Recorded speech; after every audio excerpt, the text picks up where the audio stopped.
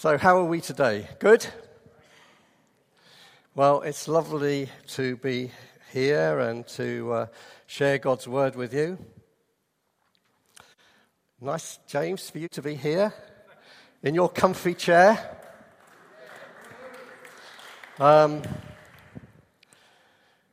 Please don't go to sleep though, will you?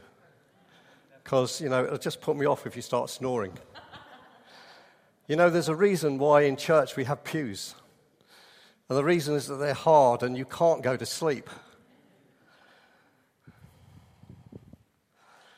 So hopefully none of you will go to sleep. So let's just pray as we come to God's word.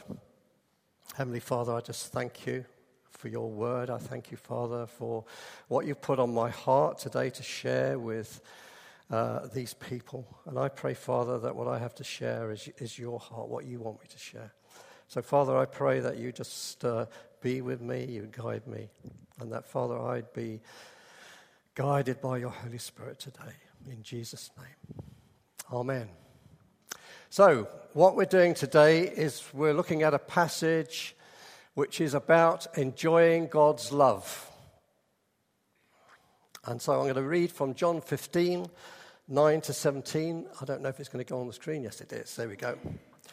So this is the reading. As the Father loved me, I also have loved you. Abide in my love. If you keep my commandments, you will abide in my love, just as I have kept my Father's commandments and abide in his love. These things I have spoken to you, that my joy may remain in you, and that your joy may be full. This is my commandment, that you love one another as I have loved you. Greater love has no one than this, than to lay down one's life for his friends. You are my friends. If you do whatever I command you, no longer do I call you servants. For a servant does not know what his master is doing. But I have called you friends, for all things that I heard from my Father I have made known to you. You did not choose me, but I chose you and appointed you, that you should go and bear fruit, and that your fruit should remain, that whatever you ask the Father in my name, he may give you. These things I command you, that you love one another. So this morning, as I said, I'm talking about love. Now, I just feel that if I'm talking about love, I should be talking in a kind of different voice. A voice like Barry White. Now, does anybody remember Barry White? He was famous in the 1970s, and he had a deep, deep voice. And it was silky and sort of sexy. But that's not me, I'm afraid, so you're going to have to put up with the voice that I've been given. So, do you ever stop and think what this world would be like if we loved one another as God has called us to love? If I was to describe myself, I would describe myself as a thinker and dreamer, not necessarily a doer, as my wife will attest to.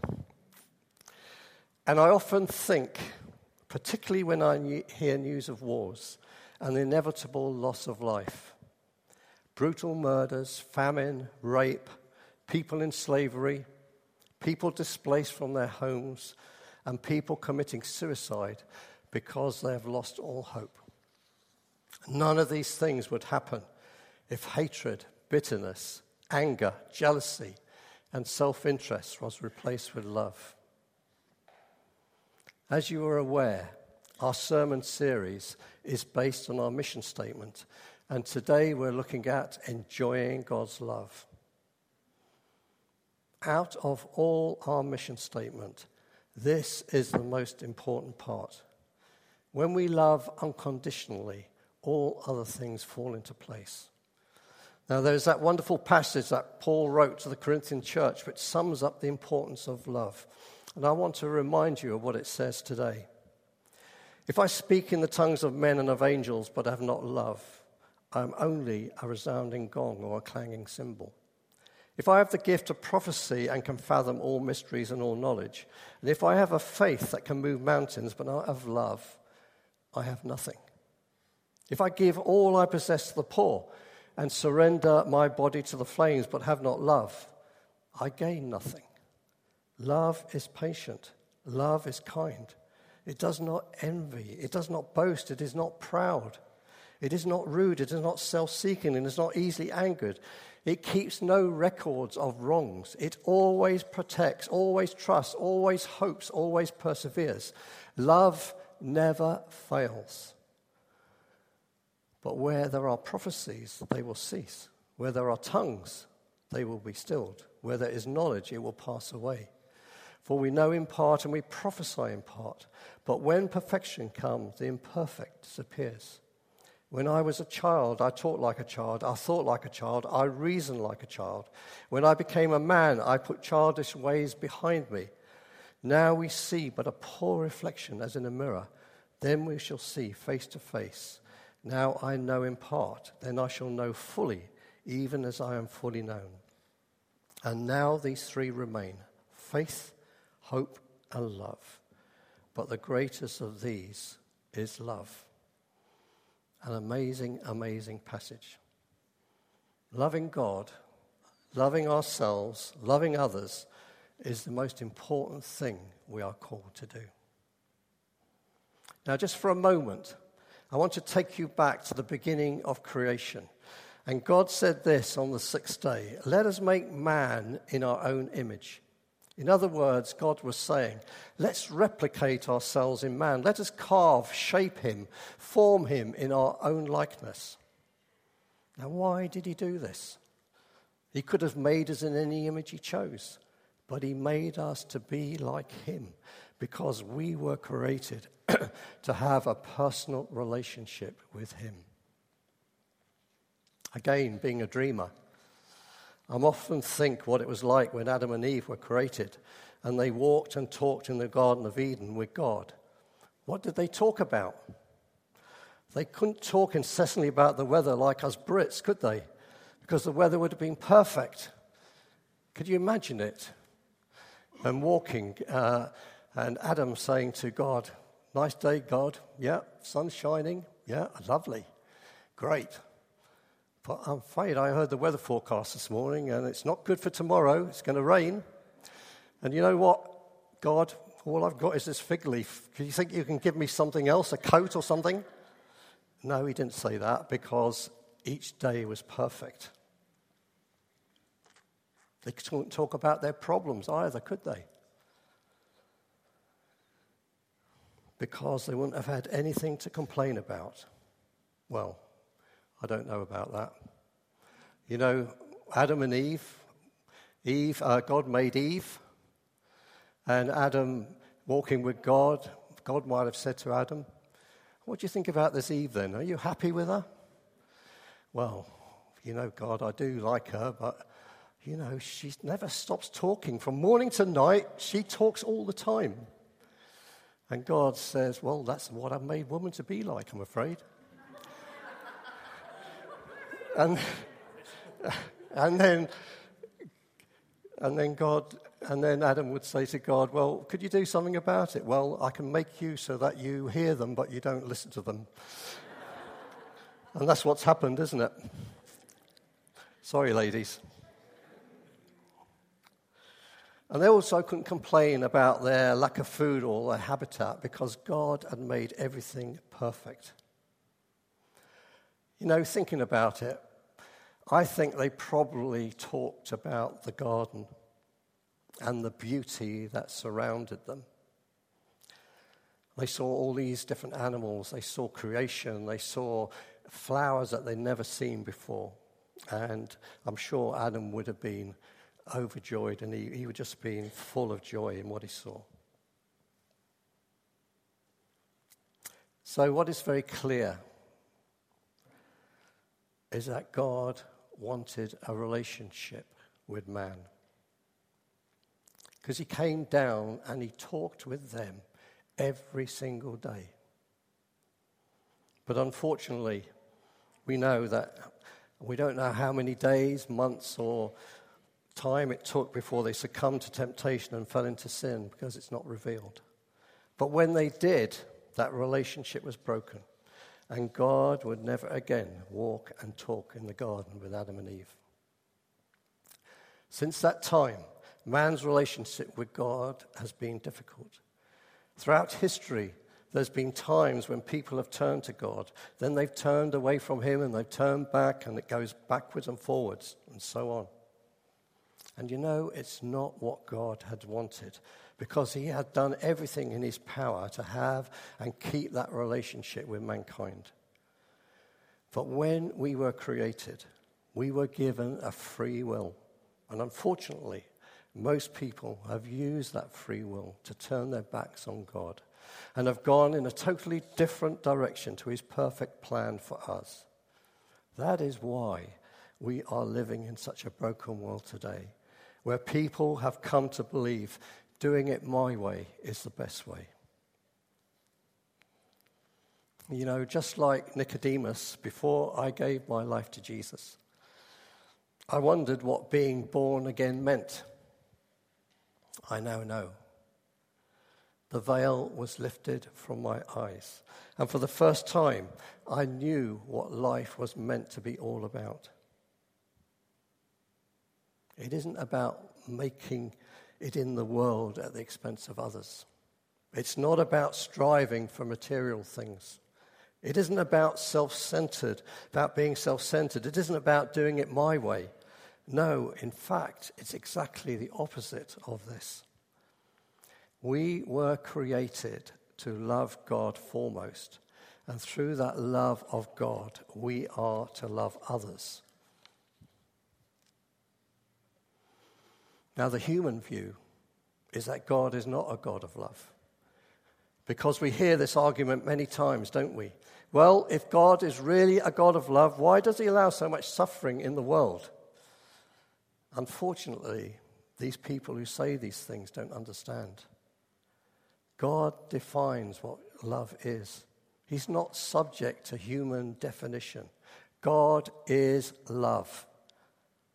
If he wasn't a God of love, why would he have created a world that has brought him so much pain and trouble? He did it because he wanted relationships. He could have made us robots that made us love him. But what's the point of that? Love is a two-way thing, as we know from our own experience. If it's just one-sided, it doesn't work. And therefore, he gave us a free will, so that those of us who love God love him with all our hearts. And through his love for us, we can reciprocate that love to others. It is a fact that every person that has ever lived and lives today longs to love and be loved. That is the greatest emotion in every heart. There are more songs, books, plays, and films written about love than any other subject. But so many people have failed to discover the source of true love, perfect love. That perfect love, as we know, is found in John 3:16. For God so loved the world that he gave his only Son, so that only those who believe in him should not perish but have everlasting life. True love is about sacrifice. This love is what saves and restores our broken relationship with God. God is the one who initiates a restoration. God gives himself for the world in sacrificial love and welcomes the worst of sinners. As Jesus laid down his life for each of us, he took upon the sins himself, nailing it to the cross. On that cross, we are to look to him who loved us so lavishly, and we are to love others with this love that we have seen and experienced from him. What does sacrificial love look like? It involves putting someone's interest ahead of ourselves. It's giving up money that we've earned so that someone we will never meet on the other side of the world gets to eat. It's taking the time to reach out to a friend or family member going through a tough time, to let them know we care. It's sacrificing some of our time to take care of an elderly parent or relative. It's reaching out to the lost and the unlovable with words of comfort and hope. You know, it is so easy for all of us to be caught up in worldly thinking where it's all about me, me, me. Make me happy, make me satisfied, etc., etc. But Jesus shows us a better way. Jesus said, greater love has no one than this, than today to lay down one's life for his friends. Now there's a saying, isn't there, that it's better to give than to receive. As we draw closer to God and spend time with him, we will find those hard edges in our lives being smoothed out. We will find that giving is far more rewarding than receiving, and we will become imitators of God. We can't make the same sacrifice that God's made for us. We're not called to save people. Jesus has already done that. But we are called to show love in our lives. We're called to love our neighbors, to help our brothers and sisters in need. We're called to love like Jesus, and that involves some sacrifice. The kind of love God commands for us is not always easy. Loving in truth and action rather than just in word and speech costs us something. It might be time, money, energy, or vulnerability. Sometimes it will be uncomfortable. Showing extravagant, non-judgmental, unconditional love is not understood by everyone. To some, it is foolishness. To love the unlovable, those who no one else wants to embrace, puts you at odds with the values of this world.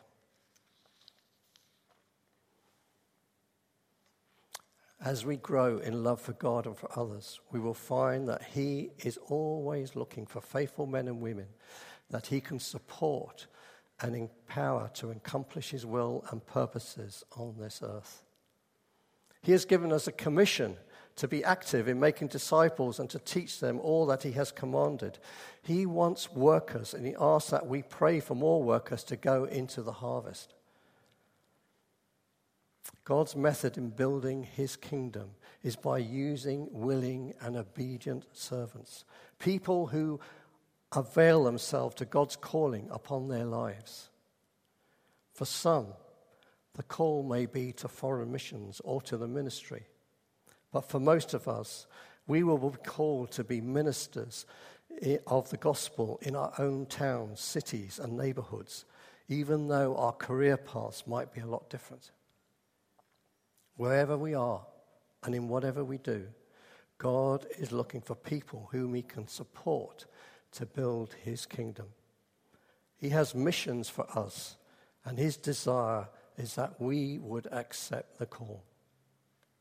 Too often, we wait for someone else to share the gospel with others or our loved ones because we feel inadequate. Sometimes we expect others to do all the work while we stand back, not getting involved. That is not the way God wants us to be. He wants us to say that we are available and willing to go and do whatever we are asked. He wants us to have a willing heart and not pass off our responsibility to someone else. God has created good works for us to do, and it is our responsibility to do them. We will not be judged one day by what other people do, but what we do. We will have to give an account of ourselves. God is the source of all life. He gives and takes away. He is the source of our joy and strength. He tells us in his word, when we seek him with all our hearts, we will find him. When we wake up each day, but we wake up each day to a self-centered world, and the world tells us to make ourselves first priority. God begs us to see the world in a different way and to honor him with our lives. We are called to bring glory to him. Daily submitting to his will over our selfish desires requires us to seek him diligently by the discipline of daily time in prayer and reading the Bible. This is how we know him and seek him with all our hearts, by laying down our lives goals, and selfish desires for what his plans and purposes are for each one of us. Also, in our daily lives, we must create a habit of thankfulness. When we find ourselves in a season of abundance, blessing, and prosperity, we must be careful to align our circumstances with gratitude to God. He is the source of all blessing.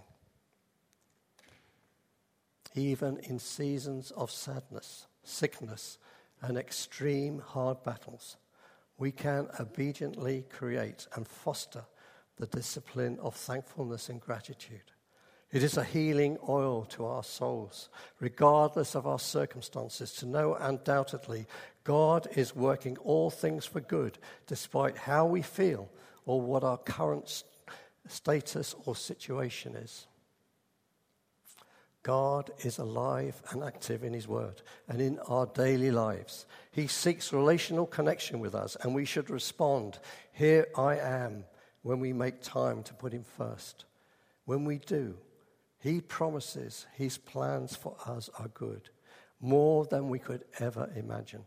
Not a promise for material prosperity, but of eternal hope and peace in heaven with him through Jesus. We should be like the prophet Isaiah, an ordinary man like you and I, who was willing to obey God and step out in faith to let God do extraordinary things through him. Let us resolve and pray that we will come to see and value God as Isaiah did, such that we would say with Isaiah, "Here I am, Lord, send me." Can I ask you to stand? Yeah, Heavenly Father, I just thank you for your love. I just thank you, Father, that you love us so much. You care for each one of us so much. And Father, you want that relationship with us. And Father, you want us to reciprocate that love that you have for us with you and with those that we meet and those that we meet in our world.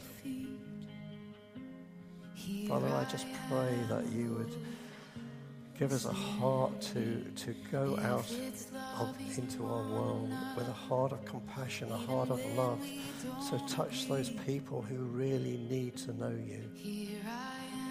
Father, we live in a broken world. We live in a world where things are not how you meant them to be.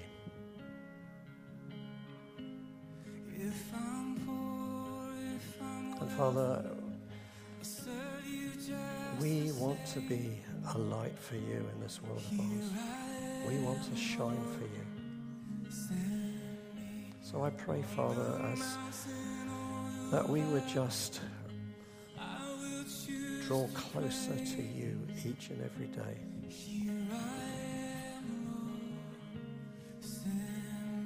I pray, Father, that we would learn to love each and every person, no matter their background, no matter what they do, whether it's a beggar or a rich man. We are willing to go out.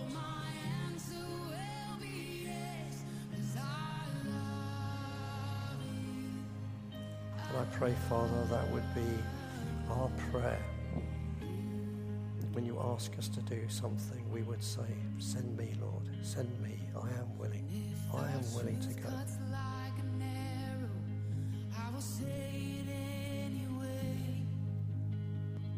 So, Father, I just thank you.